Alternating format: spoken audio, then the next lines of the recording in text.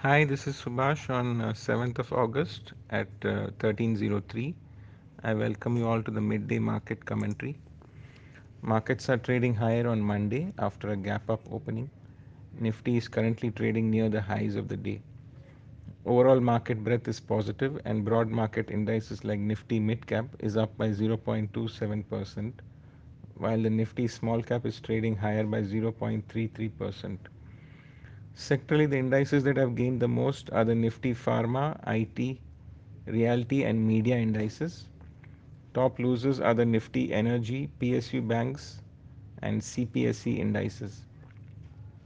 Stock-wise, REC, M&M, Aravinda Pharma, and Divi's Lab have moved up, while ABFRL, Balkrishna Industries, Britannia, and India Cement have slipped into weakness till now. Asian markets have closed on a mixed note. With the Nifty bouncing back, further upsides are likely once the immediate resistance of 19,595 is taken out. Weakness could re emerge if the support of 19,524 is broken.